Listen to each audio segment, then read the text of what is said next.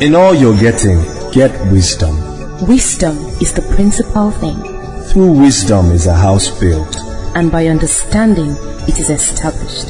Join Apostle Joshua Selman of Eternity Network International as he takes you on a journey into the wisdom of God's Word. It's intimacy, it's partnership, it's fellowship. This is Koinonia.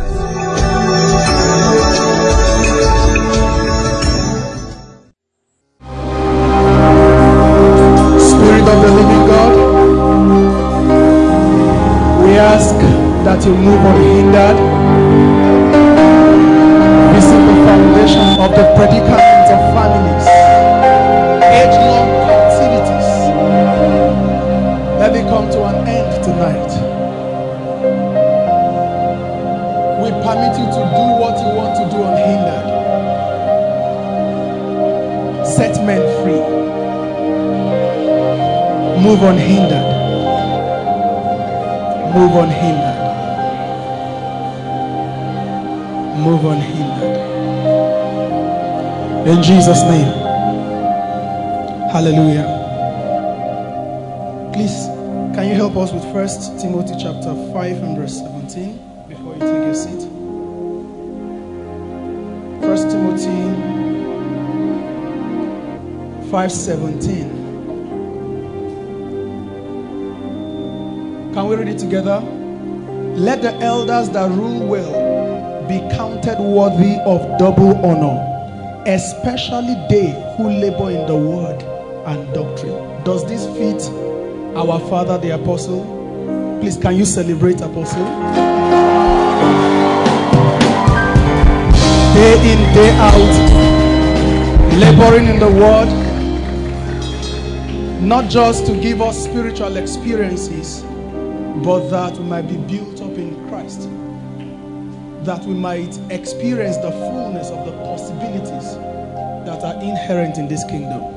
Please, one more time, inside, outside, online, can you celebrate our Father, God's servant, Apostle Joshua Selman?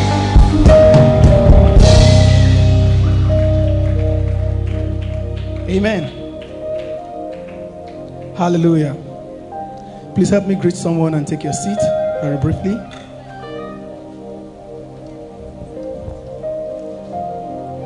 Amen.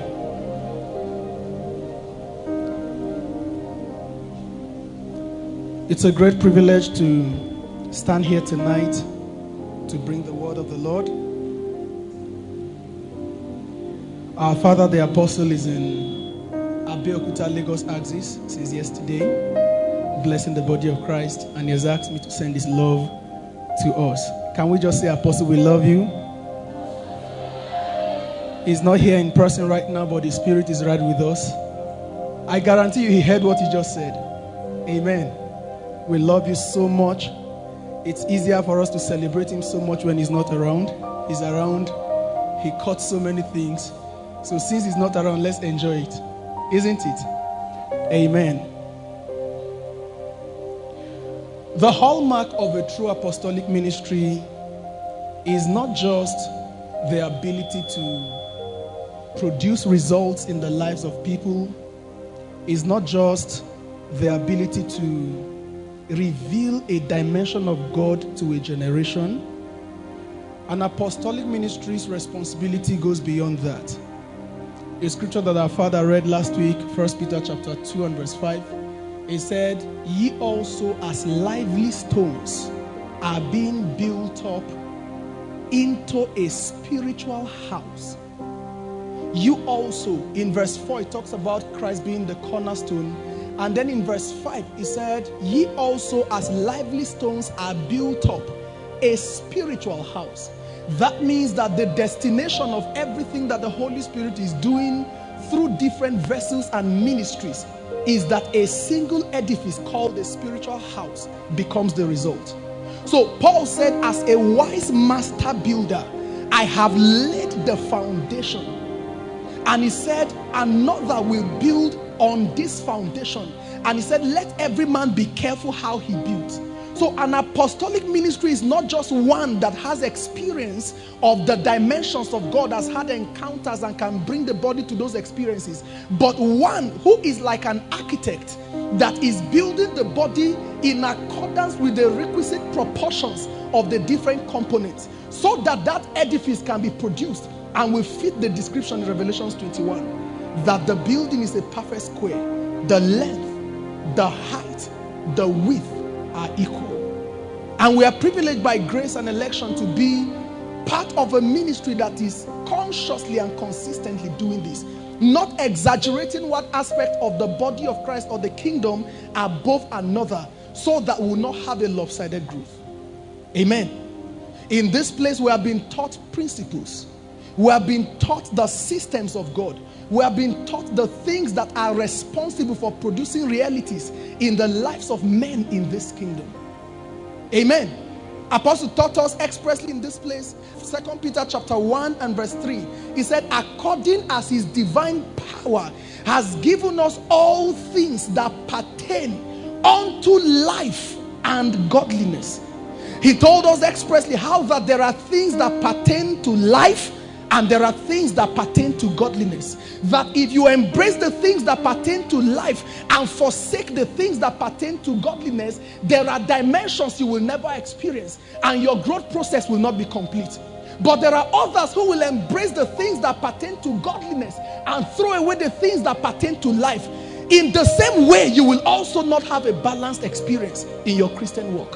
So it is expected that you gain understanding of the things that can bring you into the fullness of the things that pertain to life and the things that pertain to godliness. And Peter didn't leave us in the dark. He said these things are accessed. They are accessed through the knowledge of him who has called us unto glory and virtue. The knowledge is the key. The key is knowledge. Knowledge of what? We have been taught week in, week out here, the things that we are supposed to know. But I summarized into 3 the things I believe that a Christian should know, the knowledge I believe a Christian should have to have a balanced experience in his growth process in the kingdom. Number 1, the first knowledge has to be the knowledge of God. Is not necessarily the knowledge of principles first and foremost. The person of God, the person of his son Jesus Christ, the saving knowledge of Jesus. You need to understand who God is, the multifaceted dimension of his operation, and the different possibilities that those dimensions can bring. Amen. There is the dimension of God as a father. What the dimension of God as a father produces is not the same as what the dimension of God as a king produces. So you need to know God in his different offices and his different dealings with man. You need to understand that God is all powerful. You need to understand that God is loving and is always willing to do you good. You need to understand that every good and perfect gift come from above, from God the Father of light, in whom there is no variableness, neither is there shadow of turning. That means that if I see something that is not good, I can categorically say that this is not from God, because I know the things that can come from God. Amen. So I know what God is always doing. He is always willing to do good. He is able to do good. He is eager to do me good. And he has everything that is needed to produce all the results and the possibilities that I desire in my life. You need to know God. You need to know that he is not one that won a competition among many gods. You need to know that his throne is not threatened. When you read the Bible from Genesis to Revelation, there is never a time that any man saw a revelation of heaven and saw God standing. Every time the man saw God, God was sitting. Kings sit when there is rest. So there has never been a situation that warranted God being in an emergency standing mode. The only time we saw him stand was when Jesus stood to receive Stephen. It was not because there was an emergency that he needed something to be done quickly to produce results. You need to understand that God is not scratching his head thinking of what to do with the earth. You need to know that God is not worrying, hey, what is Satan is doing. So the first knowledge you should have is about God, his omnipotence, his omnipresence, his omniscience, all-knowing, all-powerful, ever-present, able, willing, and eager to step into your matter. But after the knowledge of God in itself may not necessarily produce your result. Because yes, you have understood the principles. There is another thing that the knowledge of God is supposed to produce. He said, who do men say that I am? And then after saying so many things, Peter said, thou art the Christ, the Son of the living God. And then Jesus said, flesh and blood has not revealed this to you, but my Father. That means it is not given to a man to know what God is and who God is until God by himself reveals that thing to that man. He said, this is not revealed to you by flesh and blood. And I tell you the intent of this revelation. I say unto you, because you recognized me as the Christ, the Son of the living God, I say unto you, you are Peter. And upon this revelation of who you are, I will build my church. I cannot build my church upon your knowledge of me. Your knowledge of me should produce something about you that will be a foundation upon which I should build something. Your life is built on what you have discovered as your place in Christ. You need to understand our oneness with him. You need to understand our positional advantage in him. Your knowledge of God must translate into a knowledge of you in God. That's number 2. Amen. And then after that, there is a third person you must know. There is a third person that you must know. His name is Satan. I'm not trying to postulate a theory that we should start studying Satan. No. There are certain things you must know about Satan to remain victorious. Number 1, the consequence of the cross upon him. We know what the cross did for us. We know what the cross purchased for us. The cross did not only affect us. It's not just that he delivered us from the hands of Satan. There is something the cross did to Satan. When Satan hears the blood of Jesus, what comes to his mind? What does he think when you mention the name of Jesus? What effect did it have on him? What is Satan's current position relative to me? Where is Satan relative to me? If I'm addressing Satan, should I look up or down? Where is he? It's important you know where Satan is relative to you. But a second thing that you need to know about Satan is his strategies. Say strategies. Strategies. How many of you have ever wondered? The Bible has said so many things about what Jesus accomplished. Where we are in Christ, we are a new creature. All things are passed away. Yet demons come to press you. Yet you know that what is happening to you is not process. Is entirely an activity of demonic forces. You are born again genuinely. You pray in tongues, anointed and even doing ministry. Has it ever been a concern to anybody? It has been a concern to me for a long time. And I wonder if all powers belong to Jesus. Jesus said, all powers in heaven, on earth, beneath the earth, has been given to me. I think Satan should belong to one of these 3 realms. If he belongs to one of these 3 realms, that means whichever realm he belongs to, the power that he's working with should have been given to Jesus. How come Satan is still buffeting the lives of people? What power is he using? And I realized that Satan is not necessarily using a power that is superior to what Jesus did. Satan is only strong to the degree that he can make his strategy secret. The strength of Satan is his ability to hide in darkness. If his strategies are known, they become powerless. They become powerless. They become powerless. The Bible never instructed us to put on the whole armor of God to fight against the powers of Satan. He said to fight against the deceit, the wiles. That means the ability of Satan to deceive you is his greatest advantage. 2 Corinthians chapter 2 and verse 11, Paul speaking, he said, lest he gets advantage of us, let's not be ignorant of his devices. The word get me disturbed most times.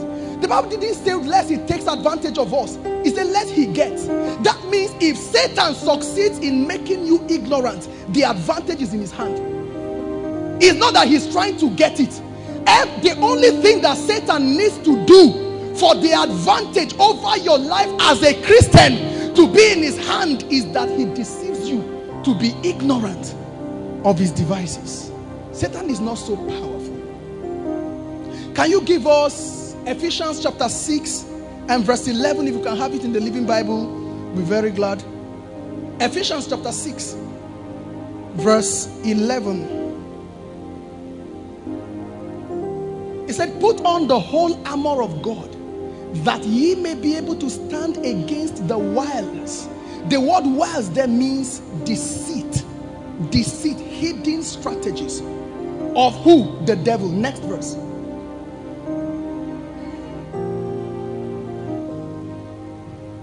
For we wrestle not against flesh and blood, but against principalities, against powers, against the rulers of the darkness of this world, against spiritual wickedness in high places.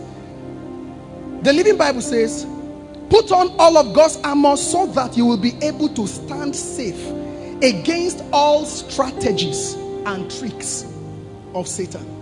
For we are not fighting against people made of flesh and blood, but against persons without bodies, the evil rulers of the unseen world, those mighty satanic beings and great evil princes of darkness who rule this world, and against huge numbers of wicked spirits in the spirit world.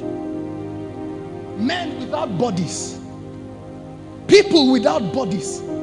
He said we should, so that we can stand against the strategies and the tricks of Satan.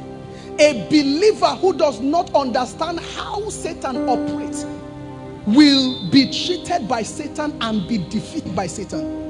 Because what Satan is touching is not exactly where his interest is. It's a distraction. Because if you find out what he is doing, you will stop him. He knows that you have the power. The least of the saints can stop Satan. Yes. But his ability to shield himself in darkness becomes the advantage he has over believers. And Paul tells us all things are made manifest by the light. By the light.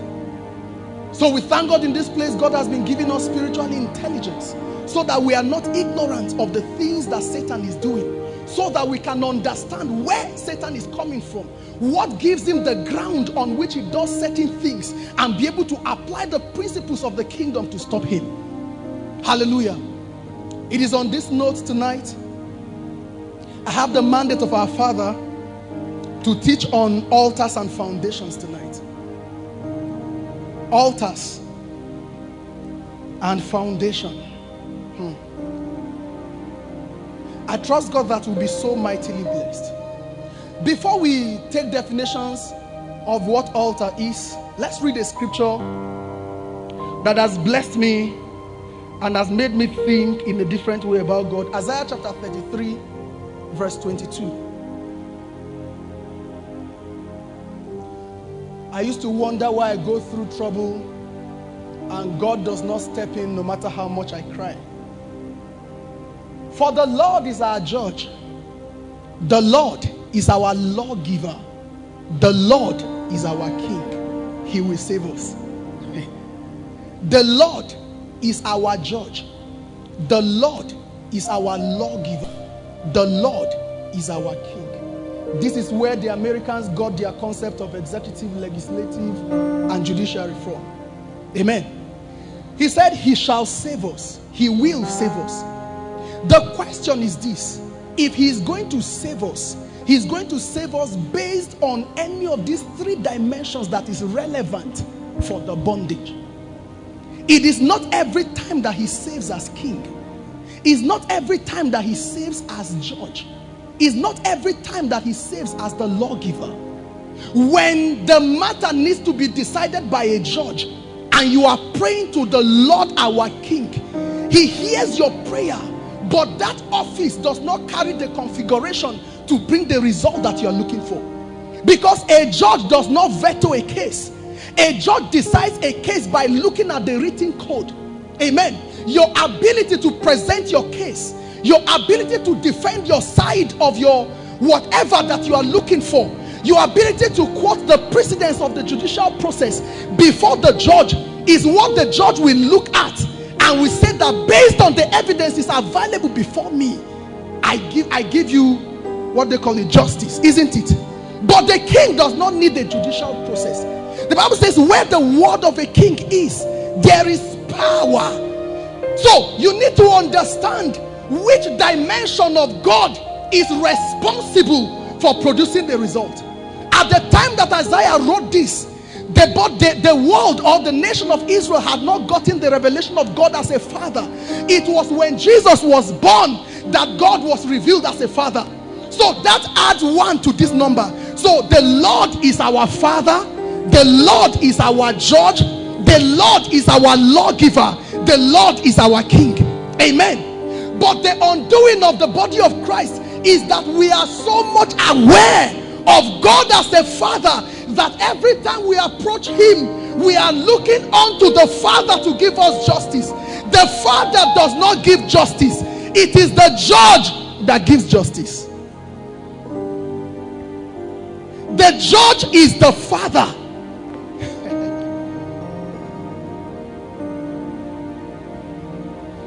I watched a home video some years ago, Silent Night. And from the time God began to teach me this, it was that video he started using. A man was a judge. His son was involved in armed robbery. And they were arrested and brought before him as the judge. The wife was begging him, save our son. But his hands are tied. There were evidences before him that pointed to the fact that this boy is a criminal and deserved to die. The heart of the father wanted to save him. The office of the judge prevented him. And a father sentenced his own son to death by firing squad. Listen to me. In this race that we are in, when it has to do with the matters of Satan, if you only know God as a father, you will be limited. You will be limited. You will be limited. I pray you will understand the mysteries I'm bringing before you tonight. That you will walk out of predicaments, things that have held you bound for a long time as if they never happened. God never left us without an option. He is my father. He loves me. I don't doubt his love, but I know there is a limit to what his fatherhood can do. There's a limit. There's a limit. There's a limit. What did Job do to God? What did he do to God? Why couldn't, is God not all powerful again?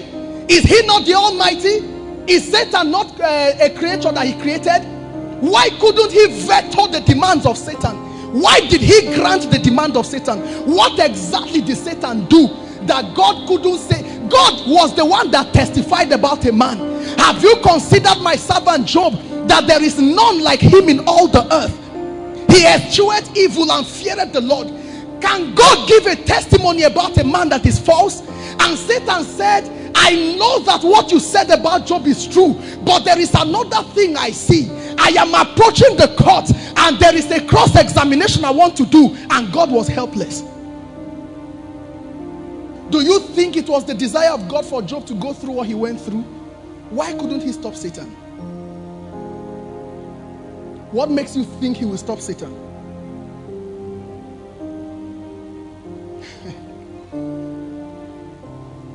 What makes you think he will stop Satan? God created man in a very unique way. Let's do a little of history. God created man in a very unique way. Genesis chapter 1 and verse 26. Now then God said, let us make man in our image, after our likeness. Let them have dominion, isn't it? Over all the things that we created. Over the birds of the air, over the fishes of the sea, over the things that creep upon the earth, over all the earth, isn't it? So, and verse 27, God made man in his image. In the image of God created he him. Male and female created he them. Verse 28, and God blessed them. God empowered them to succeed. And God said, be fruitful, multiply, replenish the earth, subdue it, have dominion. Amen. And then the Bible went on and told us how that God finished all he created. And in chapter 2 and verse 7, the Bible began to give another account of the creation of man again. The Bible says that God formed man out of the dust of the earth. It used to bother me for a long time until the Holy Spirit started giving me understanding that in chapter 1 verse 1, the Bible says he created man in his image.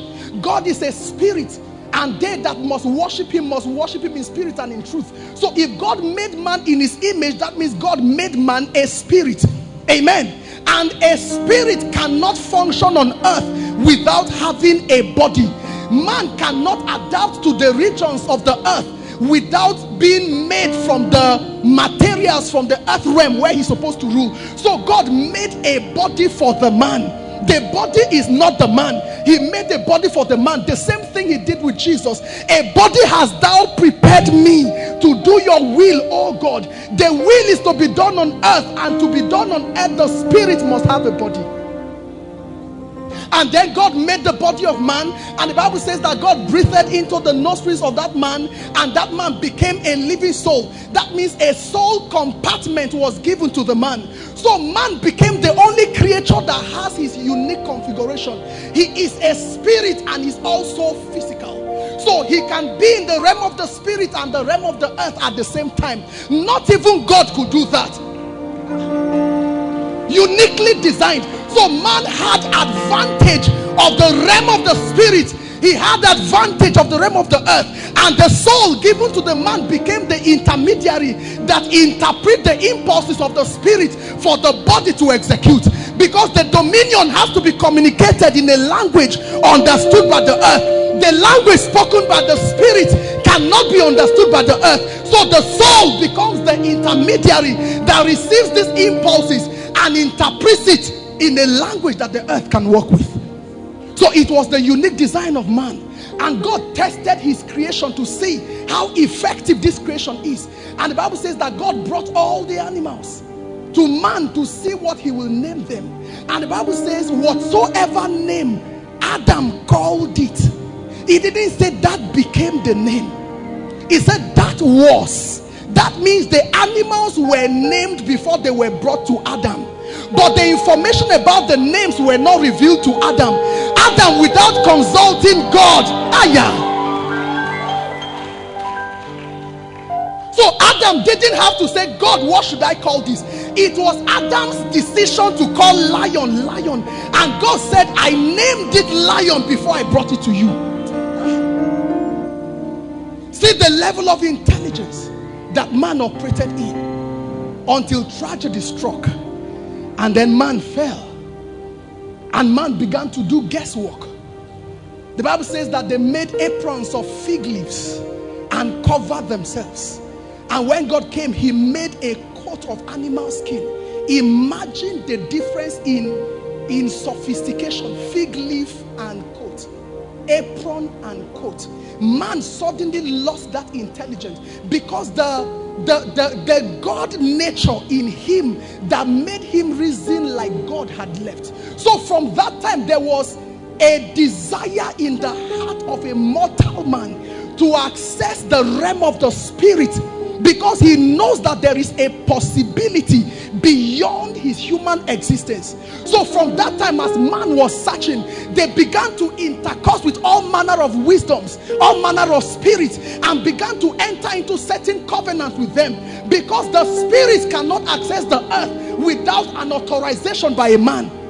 Amen. And the man is now limited because of his fall. So there was a partnership between man and these spirits, so that man can grant them authorization to come to the earth. And this authorization were made by what we call altars.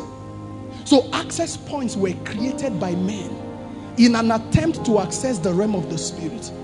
Interestingly, it is not only the Holy Spirit that can grant a man access to the possibilities in the realm of the spirit. The spirit of dead men can do that.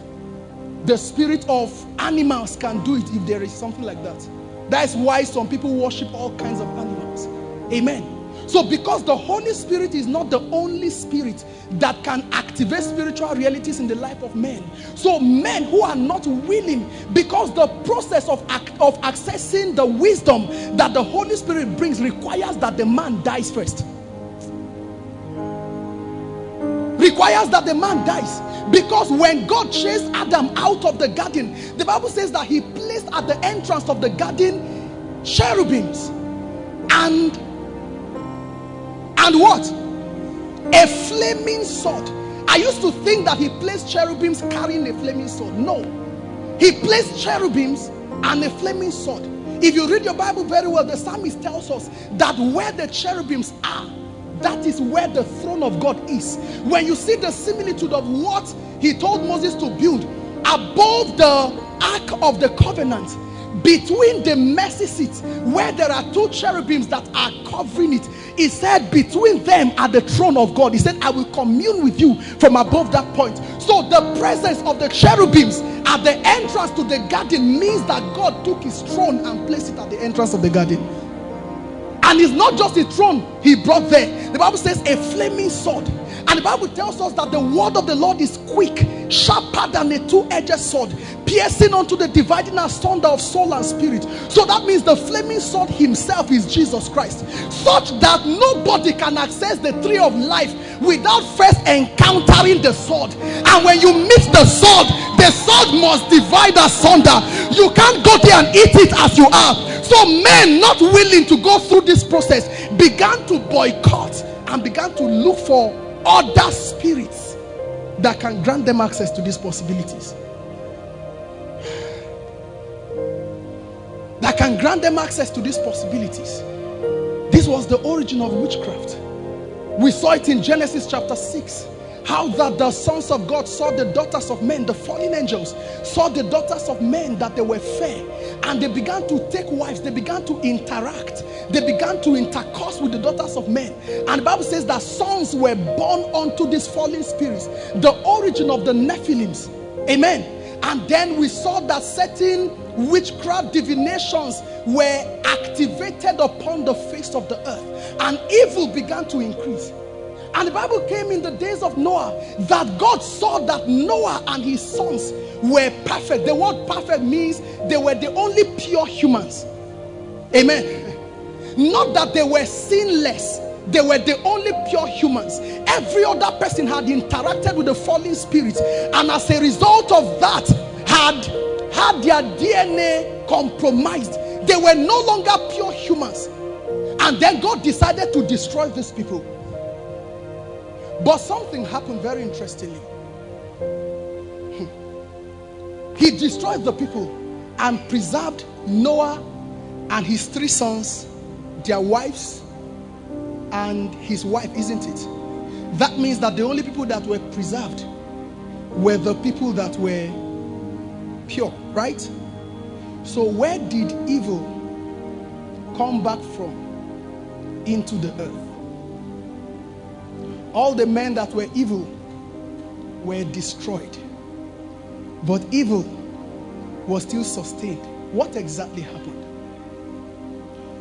We'll come back there in a few minutes. Before I get excited, what is an altar? Apostle has given us several definitions. Altar of prayer, a lot of definitions have been given to us. And I'm not going to go over those once again. I'll just add 1 or 2 definitions to it that will help me buttress the things I'm bringing tonight. You can write. An altar is a gateway. An altar is a gateway between the realm of the spirit and the earth realm. An altar is a gateway between the realm of the spirit and the earth realm that grants unhindered access. That grants unhindered access to certain spirit beings to find legal expression in the earth. An altar is a gateway between the realm of the spirit and the earth realm that grants unhindered access to certain spirit beings to find legal expressions in the earth. Secondly, an altar is a legal landing pad of spirits on the earth. An airplane has an airport where it lands, isn't it? There's a landing tarmac, isn't it? An altar is the landing spot, legal landing spot for demons, for spirits, any kind of spirit, not necessarily demons. Amen. Are we together? Jesus, help us tonight.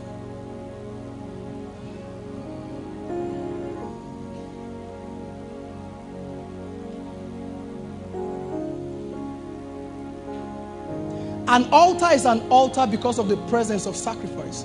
Right. An altar is an altar because of the presence of sacrifice. I just told us now that the realm of the spirit wants to interact with the realm of the earth legally, right? And the earth wants to interact with the realm of the spirit, because the inhabitants of the earth knows that without the realm of the spirit, they are limited in the possibilities that they can produce. So they call for the assistance of these spirit beings. Listen very carefully. So in agreement to bring these possibilities to the inhabitants of the earth, the spirits give their conditions, certain things that can be done that can create a habitation that will look exactly like where they are coming from. And then they summarize their demands in what they call sacrifice.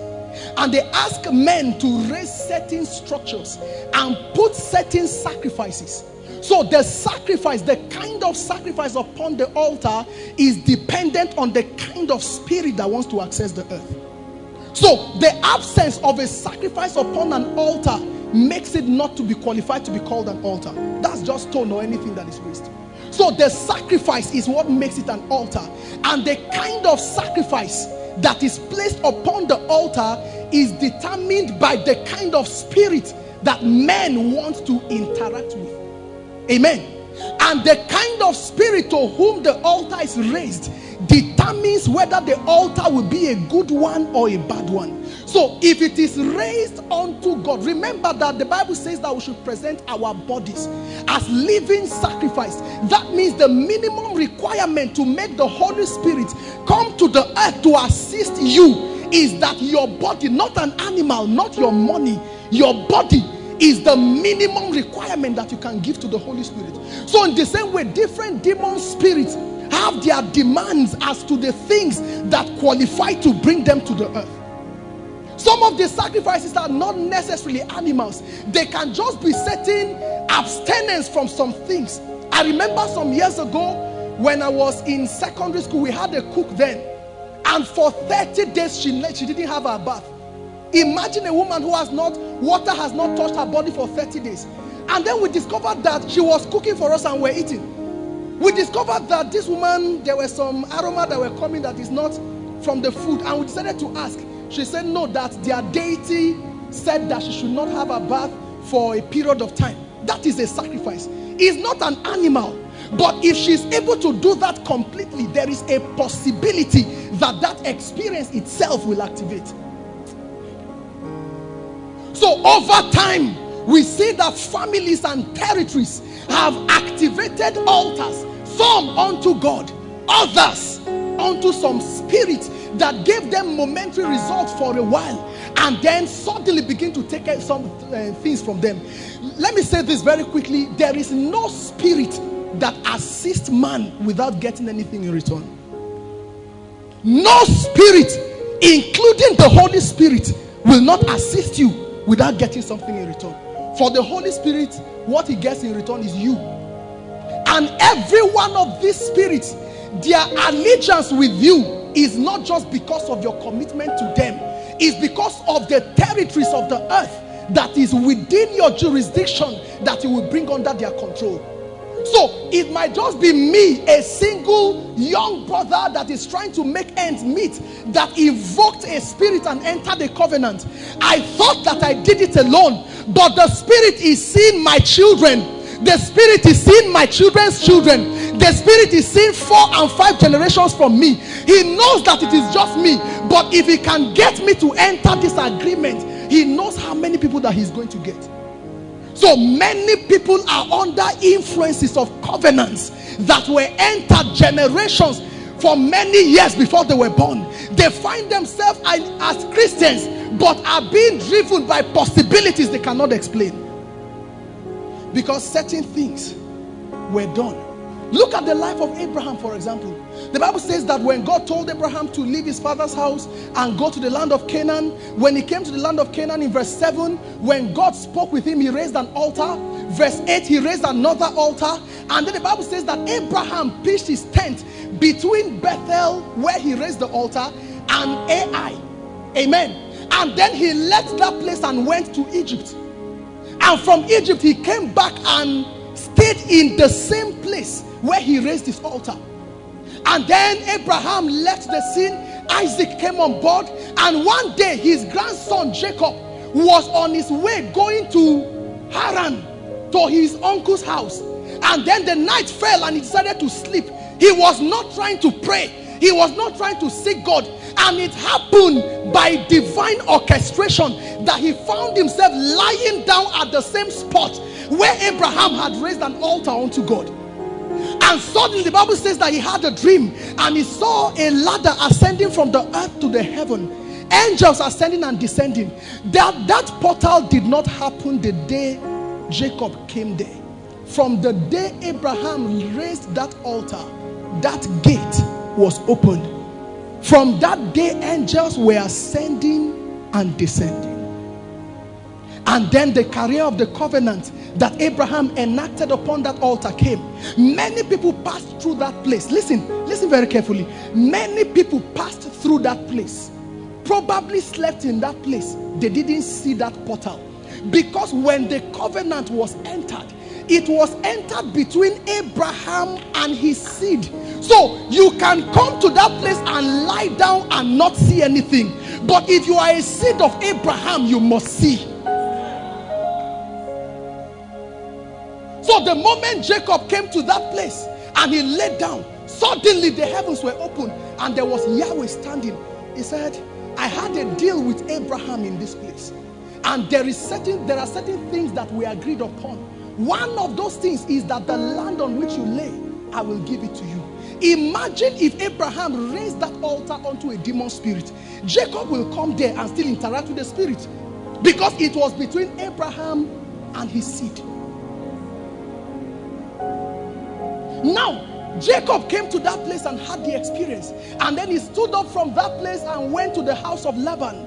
Labored for Rachel for 7 years. Labored for Leah for 7 years. Labored for Rachel for another 7 years. And then worked for Laban for another 7 years. Amen. And as he was laboring there, in chapter 35, Jacob was dwelling around where Shechem and his brothers were. And because he understood that there was something about raising altars unto God, he raised an altar in that place. And God said, no, there is another altar that has been raised on your behalf. You don't have to raise another one. My deal is with you. It's based on the altar at Bethel. And God said, rise up and go to Bethel. Because, and then Jacob left with his family. They came to Bethel. He activated that altar again. And he called it El Bethel. Amen. And then, many years later, Israel came out of Egypt. Israel came out of Egypt. They crossed the Jordan. They brought down Jericho. And they wanted to fight a little city called Ai. And then a man called Achan had taken up their accursed thing. And they couldn't defeat Ai. And Joshua went to God and cried, what happened? And God said some Israel had sinned. And they began to cast lots. And they came to a point that they discovered, okay, this is the person that did it. They cleansed the nation of that guilt. And they were to go to war. And God gave them a strategy. The Bible said that they went to lay ambush at a particular spot. And the spot where they laid the ambush was between Bethel and Ai. The same place Abraham dwelt. They never decided to go there. But there was a force from the altar that is saying that this land was given to Abraham and his seed.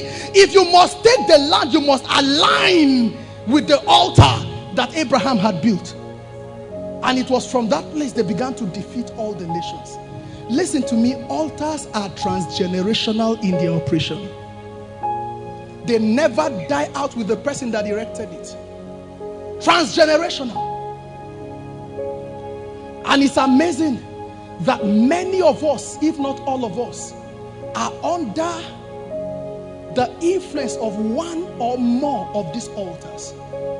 Does it mean that the death of Jesus was in vain? No. But there is something, there is an intelligence you must have. You don't just get delivered from an altar by saying, I don't want. No, that's not how marriage is broken. A wife does not tell the husband, I'm not doing again. The marriage is still valid even if she's in her father's house. Because there is a legal process that brought the marriage. So there is a legal process that will break the marriage. You don't wish your way out of the influence of an altar. You don't. Brothers and sisters, I'm particularly interested about the negative altars. And these negative altars have formed the foundations upon which our lives have been built. The reason behind the predicaments, the reason behind some of the sicknesses that we have, the reason behind some of the troubles that we see in our lives, the reason behind many of the failures that we see, there are altars that speak. And do you know that these negative altars, their effect becomes stronger by the next generation? They become more destructive by the next generation. So you will be a wicked person not to pay attention to the altars that are around the family and the places where you come from. It is the peak of wickedness, in my opinion, especially if you are a brother. Especially if you are a brother. Altars are real. Altars will stop you if you allow them. Altars are real. And our daddy told us when he was teaching us on dominion over curses that it is the integrity of God that supervises the operation of these altars. Remember, the Lord is our judge. The Lord is our lawgiver. The Lord is our king. Altars are real. There are many ways that altars affect us, but I will just talk about only two for the sake of time tonight, and then we will pray. Just two. One of them is territories. Territories. Territories. Territories. Territories. The places where we come from. The Bible tells us in the book of, I think, Mark chapter 8 verse 22, that Jesus was in Bethsaida and they brought a blind man to him. And Jesus held the hand of the blind man, sir, and took the man out of the village before healing the man. That means as long as the man is within that territory, Jesus, the Son of the living God, was limited in his ability to work miracles. I don't know how far the other village was. Jesus held the hands of the man and started, follow me. And the moment they crossed a boundary, he said the forces, the forces can no longer come here. That means there are possibilities that merely coming from certain territories produce in the life of people. You don't need to commit any sin. You don't need to violate any law. The fact that you came from a particular place already implicated you.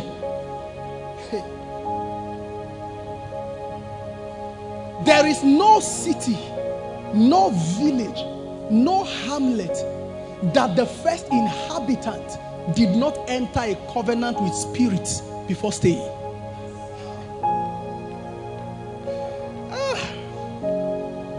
Just coming from a territory, you are blasting in tongues and a particular village is pulling you. You are blasting in tongues, setting people free, and a particular force is stopping you. I'm not talking about ancestry yet. I will talk about that later. Just a territory alone, there are possibilities that coming from Zaria produces. There are possibilities. When you study, I've studied about Nigeria a little. When you look at the middle belt, you will discover a similarity in the demons that operate in those regions. Their predicaments are similar. Their dimensions of witchcraft are similar. Their limitations are similar. It's not necessarily what the people did. There is something programmed into that territory. You didn't choose to come from there.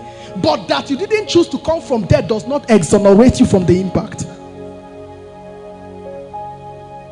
Haven't you noticed that there are nations and cities in scriptures, anytime God is declaring judgment on them, I'm wondering, what did they do?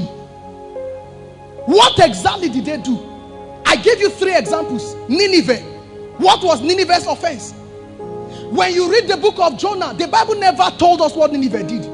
He just said, Jonah, stand up and go and cry against Nineveh. Isn't it? And when God changed his mind from destroying Nineveh, Jonah was angry. Why was Jonah angry?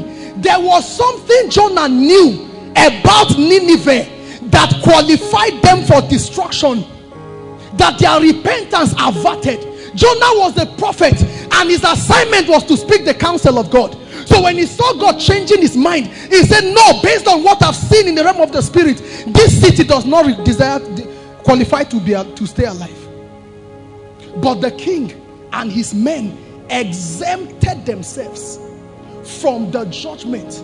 It looked like God did not destroy Nineveh, but when you read the book of Nahum and you read the book of Zephaniah, the judgment still happened.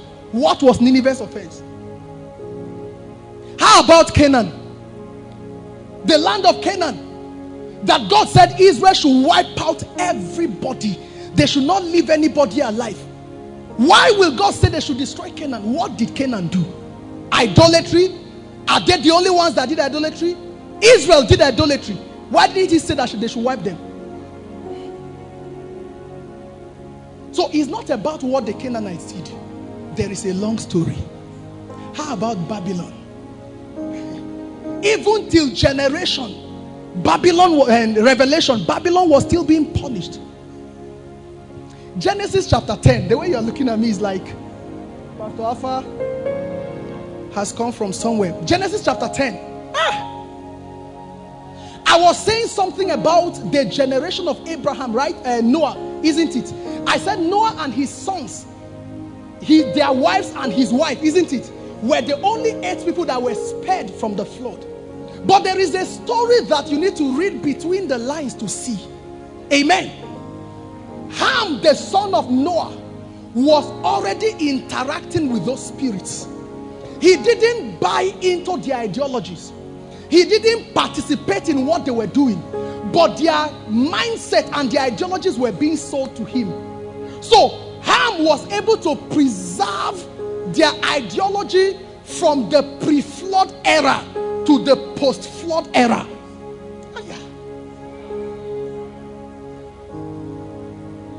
So Ham preserved it.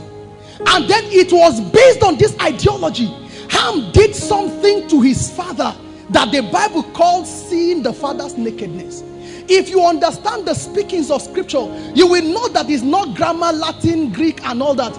It is deeper than that. Because Leviticus chapter 20 verse 11 tells us that a man who sleeps with his father's wife uncovered the nakedness of his father. So it is not just about the clothes being off. There are things that happened, and the product of that thing that happened is called Canaan. So Noah woke up and said, "Cursed be Canaan."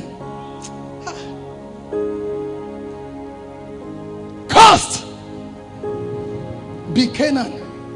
Servant of servants will he be. So Satan saw that Canaan had been cursed. I need to still preserve this. And then he went after the firstborn of Ham called Cush. And the Bible says that Cush gave birth to 4 sons. The Bible listed their names in verse 8. Verse 8. Go back to verse 7. And the sons of Cush, Seba, Havilah, Sabta, and Ramah, and Sabteka. And the sons of Ramah are this and that. When the Bible says the sons of these persons are this, that means at that time these are all the sons. Amen. But it didn't end there, because none of this carried that ideology that Ham sustained. So there was a need to find another person. So Ham had to give birth again, or Cush had to give birth again.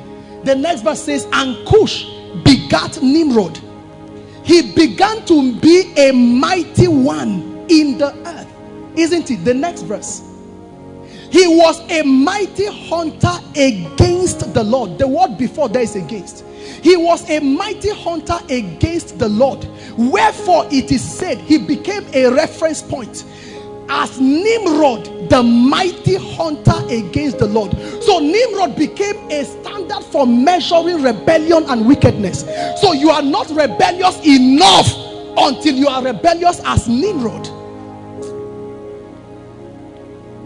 the mighty hunter against the Lord. So there was a preservation of the spirit of the Nephilims now finding expression in Nimrod. And then we saw the things, I will come back here. We saw the things that were happening in the life of Nimrod, the rebellion he led that was unsuccessful. So it's like Satan kept quiet for a while and he was watching. He saw that Shem began to give birth to a point that Shem had a great grandson called Terah. Terah had a son called Abram, and he saw God entering a covenant with Abraham. And that covenant, by the understanding of Satan, is that there is a seed coming from here, because there is a prophecy in Genesis that the seed of the woman shall bruise his head. And he has been on the search, and for the first time he heard God mentioning seed. Leave your father's house to a land I will give you, and to your seed after you. So Satan said, could this be the seed that God was talking about? And he began to follow that genealogy to see what he can do. And suddenly the Bible says Rebecca was pregnant. Rebecca was pregnant, and then there was trouble within her womb. And she said, why am I like this? And the Lord said, within your womb are two boys. And these two boys are not just boys, they are two nations. They are already fighting because of the agenda of darkness against the Christ.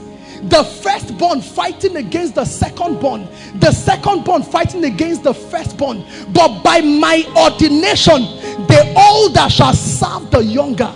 And then we saw how that he said, Esau have I hated, Jacob have I loved. And I was disturbed for a very long time. Why will God hate a young man that was not born? Should I tell you why? Because the spirit of Nimrod was still hovering. The Bible says that they were born and the boys grew up, and Esau became a hunter.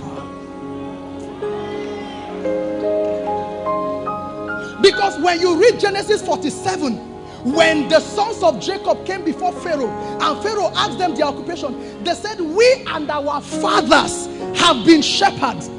Amen. Because they are the generation that should bring forth the Christ, the good shepherd. So that means their occupation must align with that. From who did Esau learn to be a hunter? It was the Antichrist spirit that was already in Nimrod. And when God saw what Satan was going to do, he said, if I allow Esau to carry the blessing, it means I am putting the Christ in an Antichrist system. Now, Nimrod was not a direct father of Esau, but somehow, because they were cousins, it still found expression. So when you go back to Genesis chapter 10 verse 10, and the beginning, that's talking about Nimrod. Now I was talking about territories, isn't it? The beginning of his kingdom was Babel. So Babel did not start with chapter 11. There was already a city that Nimrod had built. It was the tower that God confused. The beginning of his kingdom was Babel and Erech and Akkad and Calneh in the land of Shinar. In the land of Shinar. Daniel chapter 1 and verse 2. Let me tell you where the land of Shinar is. In the land of Shinar. And the Lord gave Joachim, king of Judah, into his hand, as Nebuchadnezzar, with part of vessels of the house of God, which he carried into the land of... Who carried them? Nebuchadnezzar. Into a land that has been there long before that time. So, because the land of Shinar and the kingdom within it were built by Nimrod in rebellion against God, there is nothing they will ever do that will exempt them from the punishment of God. Because the foundation was built on rebellion. So it is not a question of whether Babylonians hate Israel or not. They will have to die no matter how good they are. The blood of Jesus can only save the people, but the land had to perish. Because as far as God is concerned, the land stands before God as a rebellious antichrist system that must be destroyed. Why? Because of the man that built it. Next verse in Genesis 10 now. When you go to verse 11 where they projected for us, the Bible says that he went into the land of Assyria. That Ashur there means Assyria. And there he built what? Who built Nineveh? So why did God say Nineveh should be destroyed? So what did the people of Nineveh? You see why the people at the time of Jonah were able to exempt themselves. They fasted and told God, we have no part in this thing, so we should not suffer from the things our fathers did. And God said, these guys are sincere. I will still destroy this place, but let me exempt this generation. Nineveh. When you go down, you will see Canaan and the inhabitants of the place that Canaan built. So just by the way Canaan came, made him an enemy of God. Did you notice that the judgment of God upon Canaan was the exact judgment that the flood did in the days of Noah? Destroy everybody. Why will God destroy everybody and will not say if you find a righteous person there? Destroy everybody. Because within this territory that originated from Canaan is Sodom and Gomorrah. All of these territories that God said they should destroy them completely, they were territories born based on this antichrist system of rebellion. And God said, no way, there is no provision for repentance for them. In the same way, we come from many territories in this country built upon ancient traditions and altars that are speaking against us. The majority of the people are Christians, but the altars are still there. You are doing the best you can, but there is a level you cannot go beyond. So territories are mysteries that can produce realities in the lives of people. The second aspect I want to talk about is what I call the mystery of tribes and ancestry. Tribes are a very serious mystery in the realm of the spirit. Because while territories can be under the influence of certain covenants, there are individuals also that enter certain covenants. For example, Nimrod himself is an altar for everybody that came through his loins. For example, Canaan himself already produced possibilities for everybody that came through his loins. I use some classical examples. Look at Moses. What stopped Moses from entering Canaan? The Bible says that God told Moses to speak to the rock. And Moses, in anger, because of the murmuring of the people, struck the rock. Isn't it? And God said, you have not sanctified me before the people. Look at the land, but you will not enter it. Just anger? No. It's not just anger. Because when you read Exodus chapter 2 and verse 2, the Bible says a man of the house of Levi took a woman of the house of Levi, and the woman conceived and gave birth to a son. That was how the story of Moses began, isn't it? That means the father and the mother of Moses were Levites. Go to Genesis chapter 49. Let's read verse 1.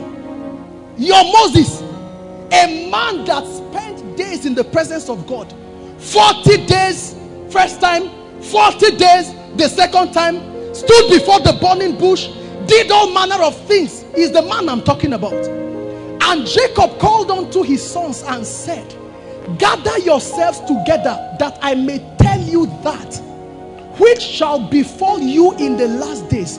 Did he say gather yourself and your descendants? Did he say, my sons, come with your wives, your families, let me tell them what will happen? He said, I'm going to be speaking to you as individuals. And then they came, verse 2. Gather yourselves together and hear, ye sons of Jacob, and hearken unto Israel your father. Israel was the carrier of the covenant. Remember that the name Israel was given to him after he encountered God. So Jacob used that name as an invocation of his office as the current bearer of the Abrahamic covenant. In other words, what I'm about to say will not fall to the ground. Verse 5. Read. Simeon and Levi are brethren. Instruments of cruelty are in their habitations. Next verse. Oh my soul, come not thou into their secret, unto their assembly. Mine honor, be not thou united, for in their anger they slew a man, and in their self-will they dig down a wall. Next verse, read it as loud as you can. Cast.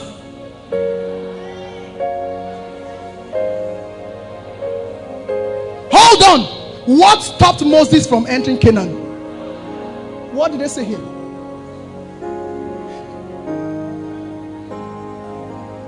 This was before they entered Egypt.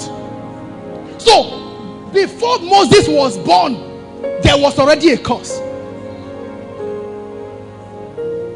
I hope you know that the father of Moses was not the direct son of Jacob, was not even the direct son of Levi. They might even have forgotten this thing. I hope you know it was Moses himself that wrote this. Cursed be their anger. Curse is the opposite of blessed. To bless means to empower to succeed. To curse means to empower to fail. Empowered to bring failure be their anger. And then Jacob said it and left it there. And years passed, they were giving birth. His encounter with the burning bush removed leprosy, but he didn't remove this curse. He's dwelling in the presence of God for 40 days to a point that his face was glowing, did not remove this curse. His encounter with God the second time did not remove this curse. He's seeing the back of God, did not remove this curse. He was going to the presence of God with the curse and coming out of the presence of God with the curse. Satan was not threatened by his encounters because there was something he has studied. This guy can be following God. This guy can do miracles in Egypt. But one day,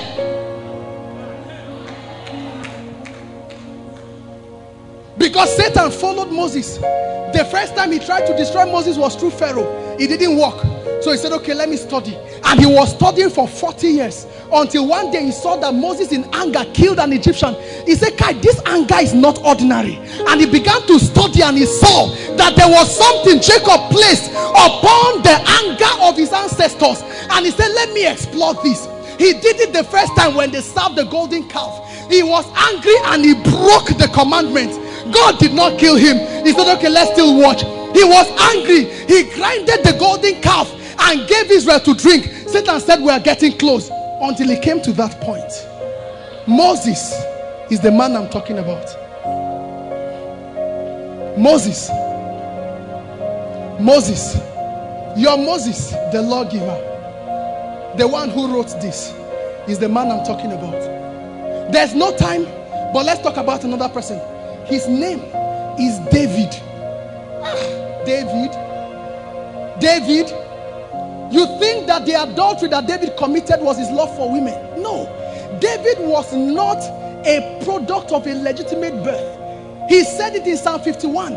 He said, I was shapen in iniquity. In sin did my mother conceive me. It was because of the story surrounding his birth that Jesse did not consider him qualified. Because according to the law of Moses, anybody that is born out of a relationship that is not legally marital is considered a bastard. And the Bible says a bastard shall not come into the congregation of the Lord. Even up to his 10th generation shall he not come. So when Samuel came and said, bring your sons, Jesse brought the ones that were legally born and left the one that was illegally born.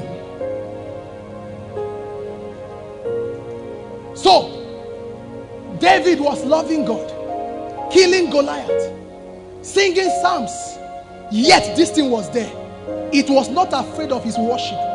It was not afraid of his singing to God. It was still there, following him. Until the day we saw it happen. That was not the first time David started liking a man's wife. Bathsheba was not the first married woman that David was eyeing. The Bible says when Nabal died, David went and married Abigail. At what point did David start nursing desire for Abigail? The day Nabal died? It just happened that at that time he didn't have a supreme power that he can kill and do anything. There was a curse. When you study the family of David, you will see that there are marital messes that were there. Joab, Abishai, and Asahel, the members of David's army, were the sons of David's elder sister Zeruiah. It is in the character of scripture to name people by their father and recognize their mother's name. But when you read through your Bible, you never see anywhere that the name of the fathers of these boys were called. You always see Joab, Abishai, Asahel, the sons of Zeruiah, a woman. It's either possible that they have different fathers or the name of their father was not known. David's elder sister Abigail, she was the mother of Amasa. And the Bible says his father's name was, I think, Ethan also. Not her husband is this. If the man was her husband, the Bible will tell us, isn't it? Because there was something running in that tribe. Judah gave birth to 3 sons. The first one was wicked before God. God killed him. The second was wicked before God. God killed him. The third one was growing and Judah refused to give to Tamar to marry.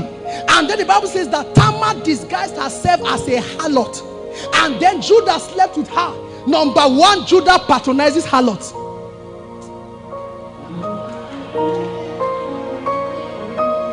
And Judah was the ancestor of David. So it is normal for Judah to visit harlots. So one day he saw a harlot, and it so happened that he didn't have money to pay cash. So he gave the harlot his scepter, the symbol of his authority, gave to the harlot. And then after some days he sent his friend to go and deliver the prize. And the friend came there and didn't find the harlot. The Bible says after some time Tamar became pregnant, and according to the law she should be stoned because she had committed adultery. And then she brought out the scepter and said, the owner of this authority is responsible. So Judah got his son's wife pregnant. Judah's sister Diana was raped.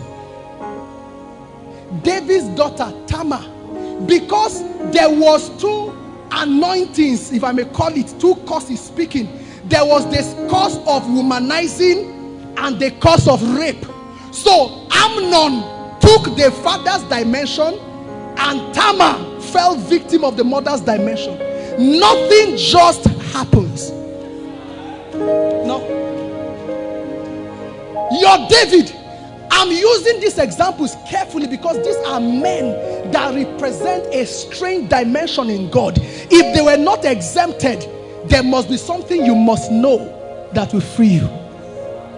There must be something you must know. No. Men don't just access freedom just by desire. There is something you must know. So territories can bring somebody under an influence. Tribes can bring someone under an influence. You don't have to do anything. You don't have to do anything. So my question is this. Has God left us without hope? No, he hasn't. There is a bailout plan. There is a bailout plan. There is a bailout plan. Before I talk about the bailout plan, let me show us what Satan does with this information to destroy us. Remember the life of Job. Satan came to God and said, there is something I've seen, give me permission. The question is this, where was that conversation happening? Because Satan has been driven from heaven, right? He has been driven from the presence of God. So at what point was he meeting with God to do this conversation? If Satan was not qualified to come to the presence of God, to the house of God, where is he meeting God? Let me tell you where he's meeting God. He's meeting God in court. Where is he meeting God? In court. My father can disown me, right? My father is the judge. That he disowned me as being member of the family does not mean I cannot come to the court where he's a judge. The court is an institution that grants everybody access to present his case.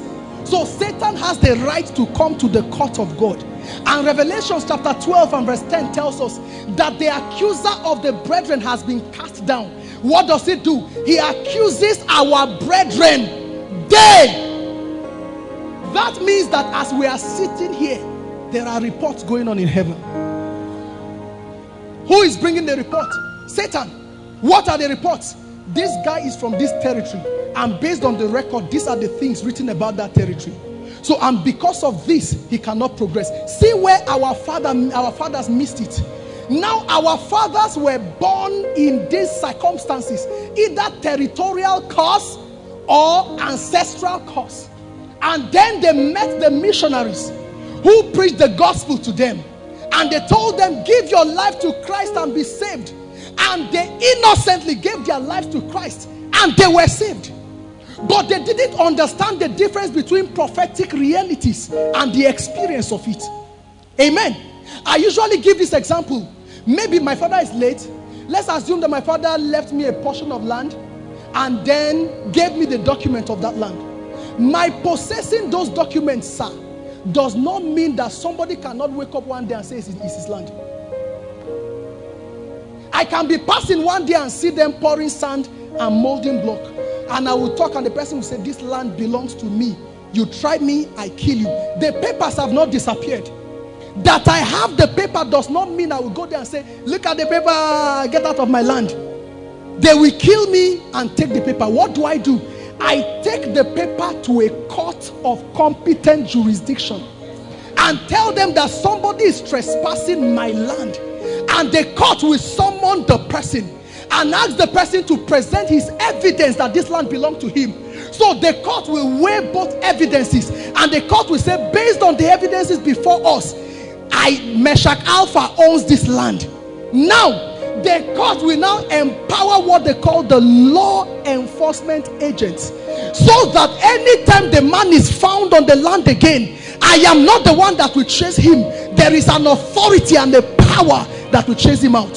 So we gave our lives to Christ, got the certificate of birth, got the evidence of our inheritance, yet Satan is still moving in our land, and all we are doing is get out, get out, get out, get out. You think he will go? Do you think he will go? No. It is only a court process that will give you the justice. It is only a court process. So he accuses us before God day and night. But verse 11, there is something that gave them victory. He said they overcame him by the blood of the Lamb, by the words of their testimonies, for they loved not their lives even unto death. They overcame him by the blood of the Lamb, by the words of our testimonies. I know you know this scripture, I know you have preached it, but please let me finish. Amen. They overcame him by the blood of the Lamb. What exactly happened? What is John saying? What did John see? Revelation chapter 5 and verse 9. Revelations 5 and verse 9. Please help me with the Amplified. The Amplified. And now they sing a new song. Who are they? The elders. Remember that John was weeping that there was none in heaven or on earth that could take the book or loosen the seals thereof. Isn't it? And then one of the 24 elders came to John and said, weep no more, for the Lion of the tribe of Judah has prevailed. And the moment the elders said that, they began to sing. What was the song? And now they sing a new song saying, you are worthy to take the scroll and to break the seals that are on it, for you were slain, sacrificed. Remember I said that an altar is an altar because of the presence of a sacrifice, and then the value of the sacrifice upon the altar determines the strength of the voice of that altar. So if an altar is erected against me, you need a sacrifice higher than the one that was used to invoke that altar to undo that. Amen. So there are altars upon territories, there are altars upon families, and these altars were built on sacrifices. But here is another sacrifice. The validity of a sacrifice is the age of the sacrifice. Now, but this sacrifice here is God himself, ageless. And with your blood, you did something. You bought. So his blood was a business process. You purchased men unto God from where? From where?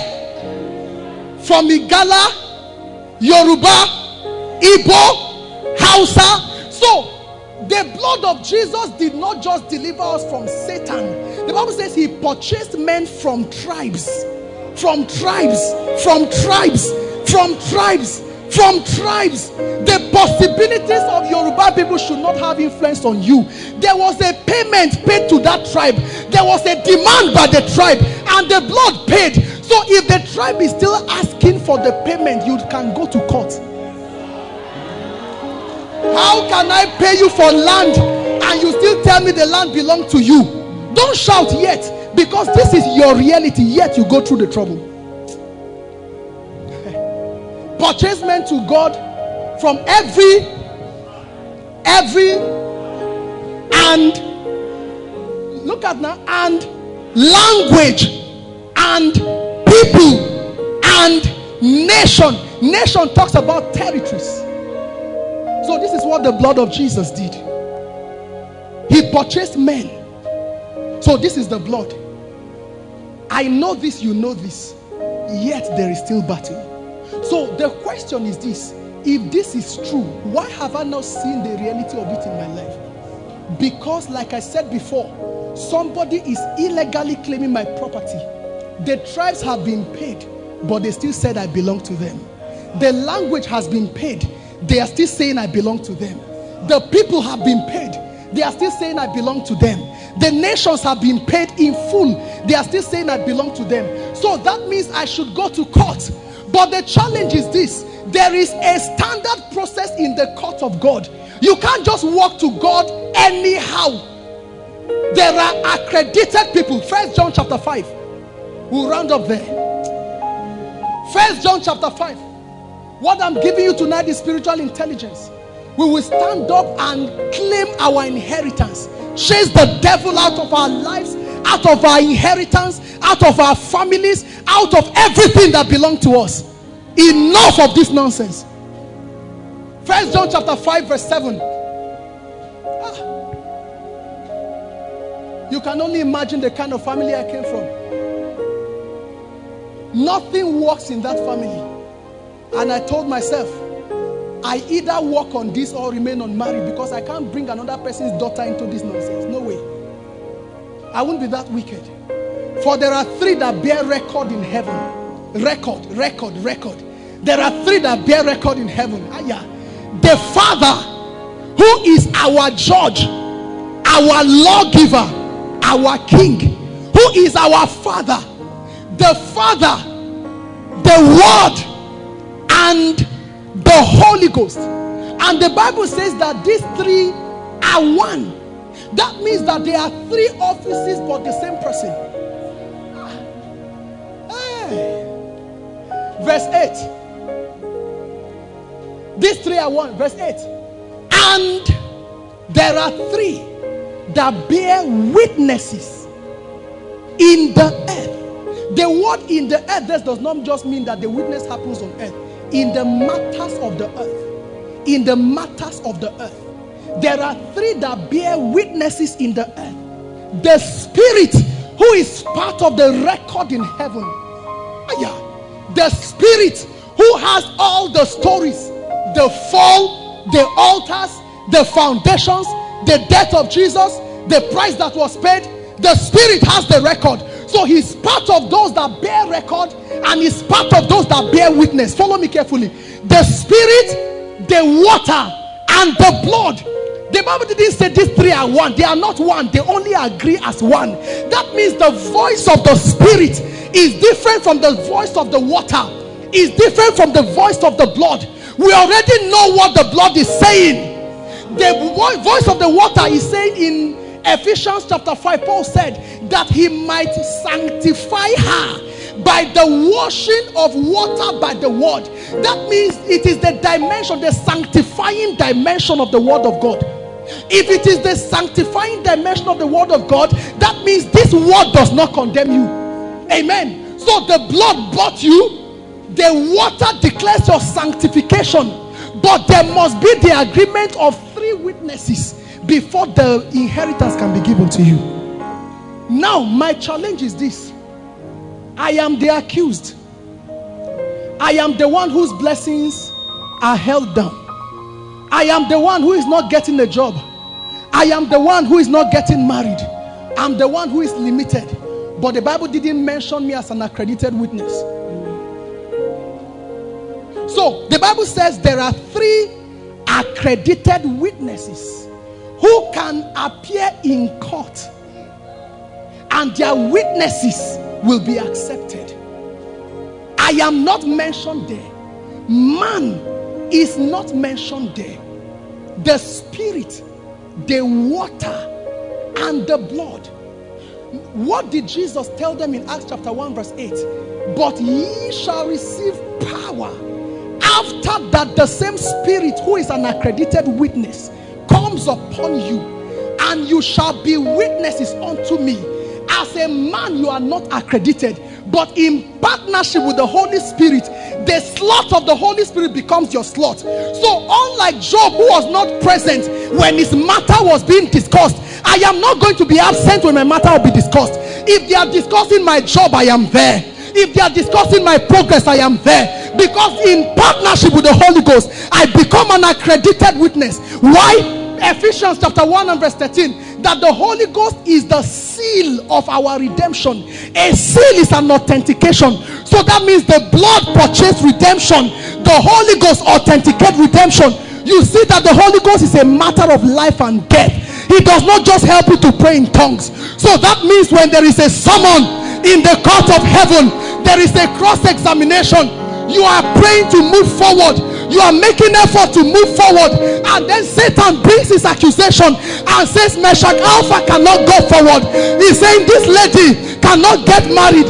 The blood is saying I paid. The water is saying I sanctified. And then Satan will say, let me cross-examine him.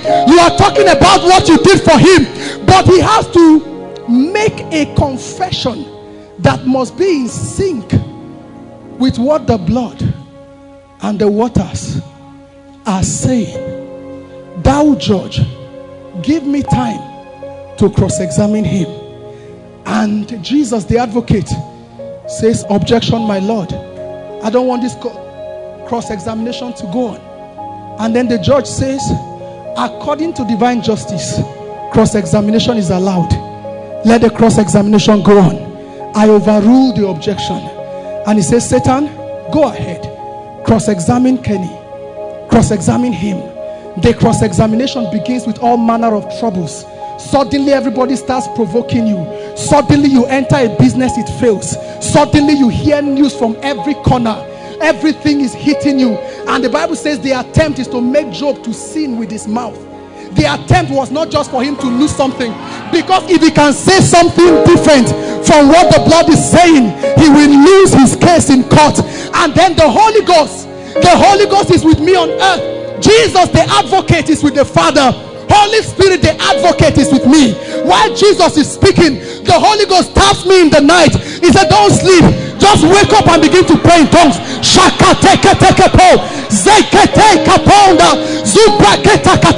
I say I'm tired. He said, no, the case is still going on. Keep praying. 1 hour, I'm tired. No. 2 hours, no. 3 hours, no. He said, start dancing. At this point, what is required is praise. And then you are doing things that don't make sense, because there is a partnership with the Holy Spirit who is present in heaven and is with you on earth. And then you wake up in the morning and good news start hitting you on every side. You are wondering what you did because you were present in court.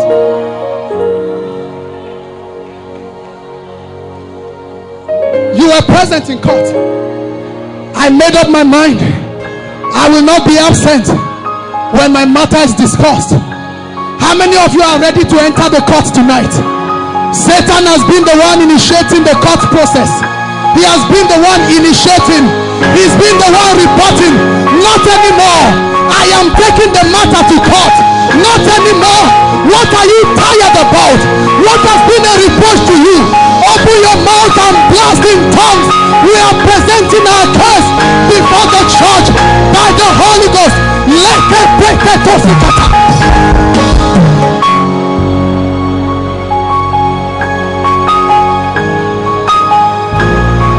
For there are three that bear witnesses: the Spirit, the water, and the blood. I've been bought from every tribe. I've been bought from every language. I've been bought from every people. I've been bought from this country. I've been bought from Nigeria. I've been bought from Zaria. I've been bought from Kogi State. I've been bought from Nasarawa State. I've been bought from Benue State. I've been bought from the Fifth Nation.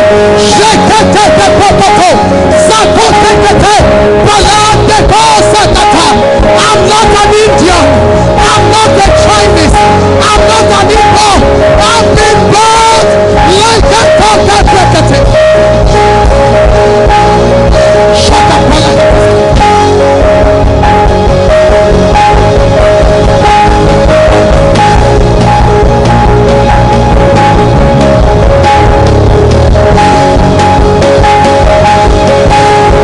the presence of the Holy Ghost is the authentication. I've been sealed. Is the down payment. Maleko Sikata. Shekete. Shalapande. Rakatokoto. Shaketato Saketa. Lambeketeka. Sukato Shaketakata.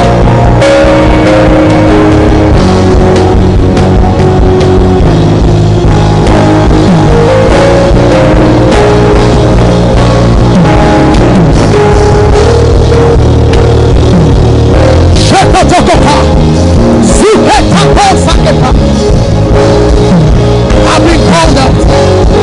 I've been called out. I've been called out. I've been called out. I demand my inheritance. In the name of Jesus. In the name of Jesus. In the name of Jesus. I hope you know that we are in court. Satan has been reporting day and night, but we are the ones reporting now. We are the ones filing the suit. One of the ways to know that you are under the influence of ancestral altars is when you begin to see patterns. The mother is a second wife. All the daughters are second wives. You know that there is an altar that sponsors it. The mother was barren for 20 years. The daughter was barren for 20 years. The grandmother was barren. Every time they got a job, the same thing. The father died of cancer. The mother died of cancer. The firstborn is with cancer. When you notice patterns, you know that there is an ancestral force. I challenge every force and every altar that supervises patterns in my family. By the blood of Jesus, I exempt myself.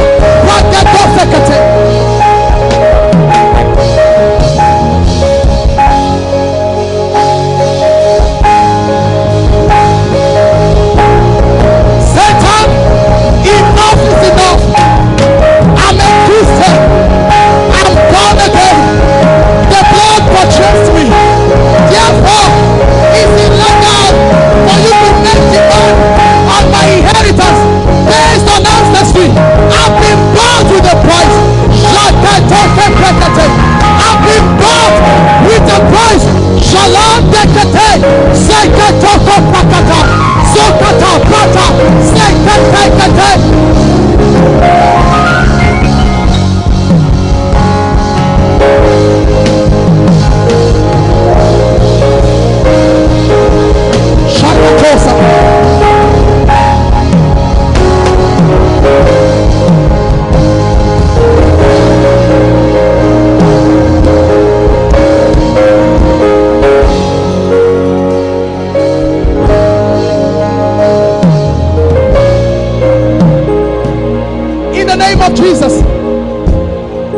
the name of Jesus.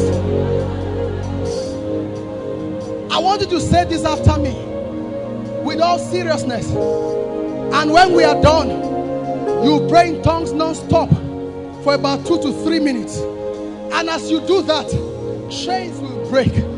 As I was preparing yesterday, I was praying. My eyes were closed. And I was seeing the heads of serpents staring at me. I was seeing the heads of serpents. Serpents. Serpents. This kind, is this what you want to tell the people of God? He couldn't stop me from telling you. The head of that serpent must be crushed. There are families hearing my voice right now, whether here, outside, or online, that your families have been under the influence of certain serpentine spirits.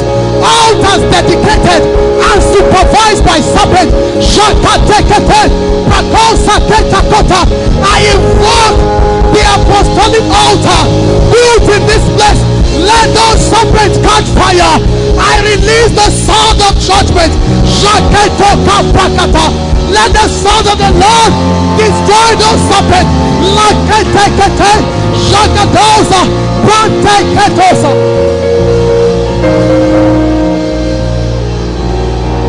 Shakata. Serpent. Serpent. Serpent. Serpent. Those chains on the feet of people, inside, outside. I see several people with chains on their legs, and these chains are made of serpents. Chains on their legs of serpents. In the name of Jesus, let those serpents catch fire. Let those chains break. I invoke the mercy of God upon this ministry. I stand in the office of the call and the election of my Father. Let those chains break. Let those chains break. Let those chains break.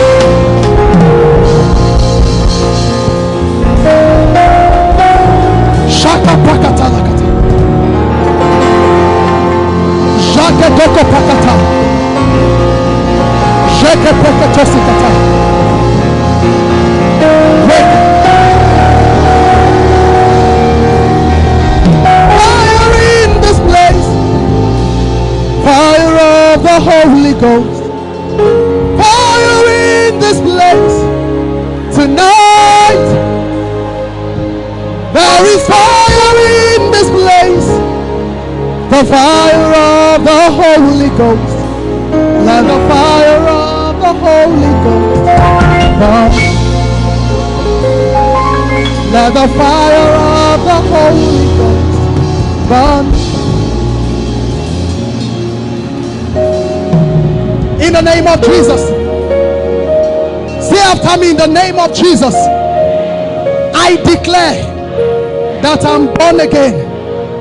And the implication of that is that I've been bought out of every tribe, out of every language, out of every people, out of every country, out of every nation, out of every family, out of every tongue, out of every territory. I've been crucified with Christ. Nevertheless I live. The me that comes from that family died at the cross. This is a brand new person. Therefore I declare by the blood of Jesus that every affliction, every sickness, every delay, every failure, every stagnation, every misfortune in my life, because of ancestry, because of territories, I declare by the blood of Jesus that it is illegal. Therefore I appear before the court of heaven to demand restoration now, now, now, now, now. Shakateketo, Alebreketa, Shaketosi, Rando Kasikata.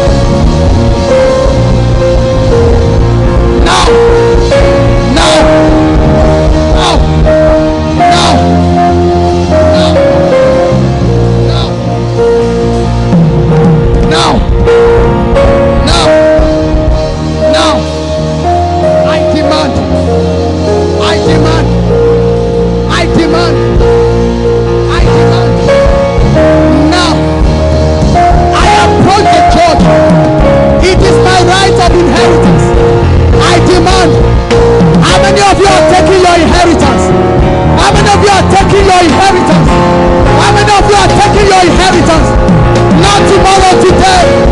Not tomorrow, today. Right now. Right now. Right now. Right now. I'm taking it. Right now.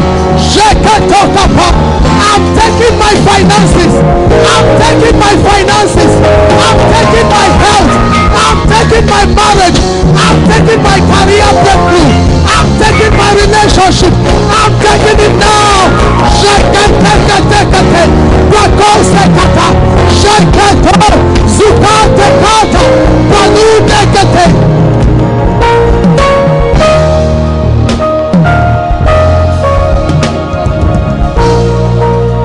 In the name of Jesus. In the name of Jesus. In the name of Jesus. Our time is up. Let me pray for you now. Lift your hands wherever you are and be silent. If the Lord gives the word, He gives the power to perform the word. The revelation of Jesus, which God gave him to reveal unto his servant John, he sent and signified by his angels. As I was teaching, the saints were taking their place. Moses himself, the one whose case I used as an example, was present here to bear witness to the things I was saying. Because when Moses discovered that there was an influence, he changed the pronouncement upon the tribes. He took an anointed person to place a curse. Moses sat to revert the curse, but at that time it was too late to benefit from it. He said, even though it has destroyed me, I will not allow it to continue destroying others. So he sat down and began to bless Israel. Moses is here to bear witness. I'm about to pray for you. Raise your hand and be silent.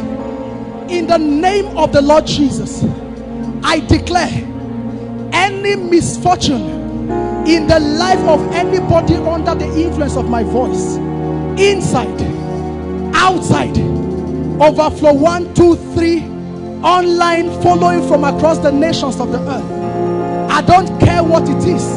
I don't care the altar that sponsored it. There is a sacrifice on that altar that gave it a voice, but there is another sacrifice upon another altar. The Bible says that every testament is dedicated by a shedding of blood. The will of a man is effected after the death of the man. Our evidence is that Jesus died, and because Jesus died, his will can be performed. His will is prosperity. His will is divine health. His will is breakthrough. His will is advancement. I declare in the name of Jesus, anybody whose life is opposite of the will for which Jesus died, by the power of the Holy Ghost, I command those altars, catch fire now. Catch fire now. Any spirit that was invoked and that has become a familiar spirit in families causing misfortunes because of certain altars, I invoke the voice of the blood. Every sickness in your body, cancer, arthritis, diabetes, whatever your name is that is in the body of those people, by reason of ancestry, I curse you in the name of the God of heaven. I command you to leave out of their body now in the name of Jesus.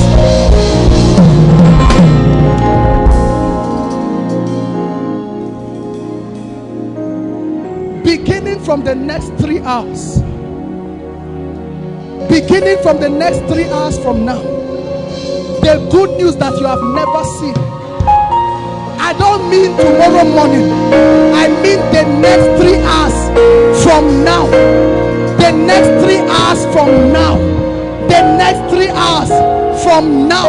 Jaketo kapa, sukate kato, kapande kata. The Lord is telling me that there are several people that is like your finances are under a siege. Every law apostle has taught you have engaged, nothing is happening. In the name of the Lord Jesus, I break that siege now.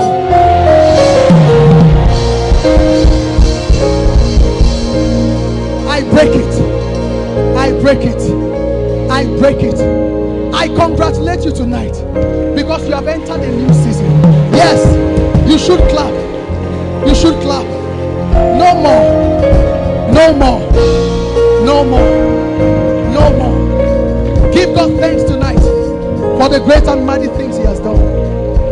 Jesus, we thank you. Holy Spirit, we thank you. In the name of Jesus. While we are still standing, remember I said that it's the blood of Jesus that purchased us to God. And the blood has been shed prophetically, but there must be an acceptance that makes it your reality. Whether you are inside, outside, or following online, if you are not born again, what I said may not apply to you. The mercy of God can exempt you for a while, but you can be totally free from the influence of Satan if he becomes the Lord of your life. So right now, be the first to come out. Inside, outside, online. You are not born again. You want to come under the covering of this blood by accepting the sacrifice of Jesus Christ upon the cross. Please, I want you to run from where you are, pick your belongings and run to me in front here. Please celebrate them as they come. Don't allow Satan cheat you. Run from where you are and come under the covering of the blood. Run from where you are. Run from where you are. Run from where you are. It's an escape from darkness. Run. Run. Keep clapping. They are coming. Don't allow friends to stop you. Run from where you are. Keep clapping. Shakatan. Yes. Keep clapping. Jesus is calling you. Jesus is calling you. Keep clapping.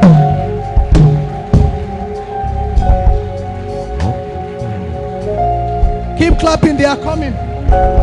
They are coming. Keep clapping. You are coming out not just for yourself. You are opening the door of breakthrough for your family. Jesus is saying He has been waiting for you. He has been longing to bring breakthrough to your family, but there is no one to represent Him. This is why you came here tonight. It might be your first time, but Jesus brought you that He might bring breakthrough to you and to your family. Keep clapping. They are coming. There are several of you that Jesus is calling. Keep coming. They are still coming. Don't allow Satan cheat you. Keep coming. Tonight is the night of salvation. Keep coming. Keep clapping. There are a lot of people that are coming. Let the fire of the Holy Ghost burn. I congratulate every one of you that is outside. If you are still coming, you can come and join them very quickly. Lift your right hand and say after me. You're not reciting a poem. You are entering a possibility. It's an exchange of life. So I want you to say it from the depth of your heart. Mean it from your spirit. Lord Jesus. Say it. Lord Jesus. Tonight, I've come to you. I acknowledge that I'm a sinner. I can't save myself. I believe that you died in my place upon the cross. You rose on the third day that I may have life. Tonight, I give you my life and I receive your life. I receive eternal life into my spirit. I receive you as my Lord and my Savior. In Jesus' name, amen. Father, I pray for these ones. Your word said, as many as receive you, you gave them the power to become sons of God, even to as many that believed in your name. I pray that because they have believed in your name, let the experience of the transition from darkness into light happen in their lives now. Give them an assurance of their salvation. Let the Holy Spirit come upon them as the down payment for their inheritance. In the name of Jesus. Whatever has been a manifestation of ancestry that has been speaking in their lives until now, by reason of this change of ownership, I declare, let those powers be broken and let a restoration happen instantly in the name of the Lord Jesus. Amen. In Jesus' name we pray. I congratulate those of you in my front and those before all the projectors and across the nations of the earth following us. Please, very quickly, you can follow the young lady waving her hands there, and then she will interact with you, take your details so that we can know you better and pray for you more fervently. Please, you can follow them now. Please celebrate them as they go in the name of Jesus.